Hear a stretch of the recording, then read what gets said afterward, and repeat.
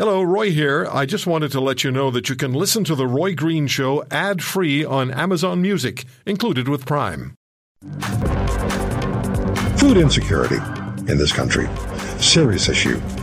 Almost 6 million Canadians last year were living with food insecurity, and 1.4 million of those Canadians were children. Today, it's not any better, and my guest will tell us that it's income, not the cost of food, which is the greater issue. Food banks are not the solution either. We'll be talking to the Food Bank's CEO tomorrow.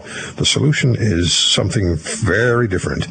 Professor Valerie Tarasuk joins us from the Department of Nutritional Sciences at the University of Toronto, lead investigator for Proof, a research program which studies household food insecurity across Canada. Professor Tarasuk, thank you very much for taking the time. Tell us, please, what the objectives of Proof are, and how do you define food insecurity? So let me start with the second question. So we define food insecurity as inadequate or insecure access to food due to financial constraints. And so it's all those pieces, inadequate, insecure, and due to financial constraints. That's the way food insecurity is measured and monitored in Canada. And so the objectives of Proof, we started in 2011, and we came together with a goal to identify policy options to address this problem. I mean, by 2011, it was already clear that food insecurity was a big issue in Canada, and that it was that it was festering, right? That there wasn't really any uptake, even though there'd been a lot of documentation of problems. There wasn't really anybody doing anything about it, and so we started to use national survey data that's monitoring the problem to try to get a handle on what could be done. It's terribly disturbing to read, when it comes to food insecurity in this country, that last year, 5.8 million people were food insecure, and really disturbing to know that 1.4 million of those people were children.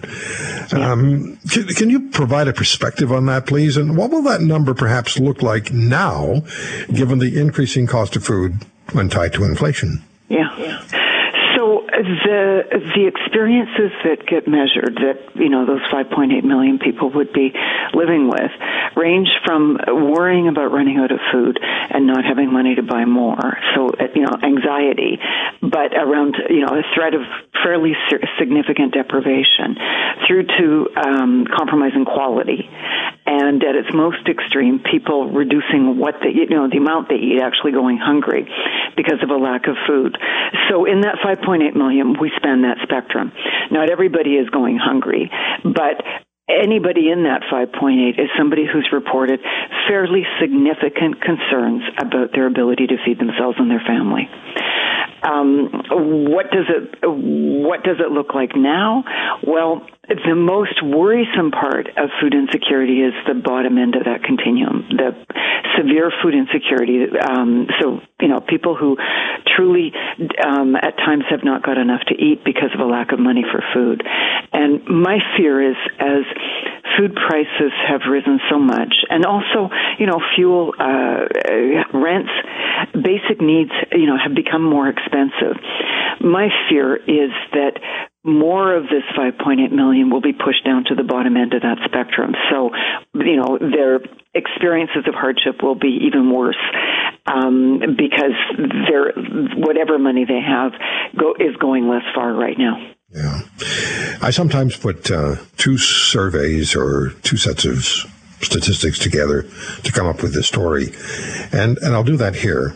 5.8 million Canadians last year, food insecure.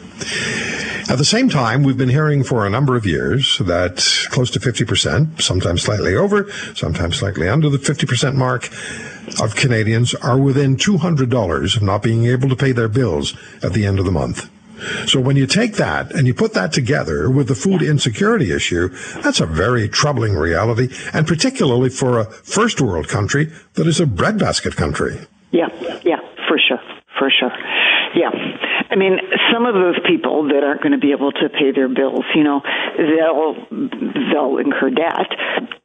maybe they'll end up having to default on something like, a car lease or something. But, not all of them will get to a point where they're actually, concerned about their ability to get enough to eat because of the problems. But what we know for sure, it's good that you're putting the pieces together, because what we know for sure, we identify as people as food insecure by asking a bunch of questions, 18 questions actually, about their experiences of being able to access the food they need. But as soon as we scratch the surface, what we find is that people who are living in food insecure situations invariably, especially if they're severely food insecure, they're invariably struggling to pay rent, utilities, telecommunications bills. If they have prescription medications, and most of them do, because food insecurity is very, very tightly tied to poor health in this country. So people with prescription medications, if there's any cost associated with them, are very likely not to be filling those prescriptions or taking them as prescribed. So, we start with seeing the problem through the lens of food because it's a very good way to find people that are really, really struggling financially. But as soon as you open up the door, what you start to see is all kinds of other manifestations of financial hardship that are all coming together in that same household. Yeah, we have 30 seconds left. Would you put this together for us, please? Income has a greater impact on food insecurity than food prices. How does that work?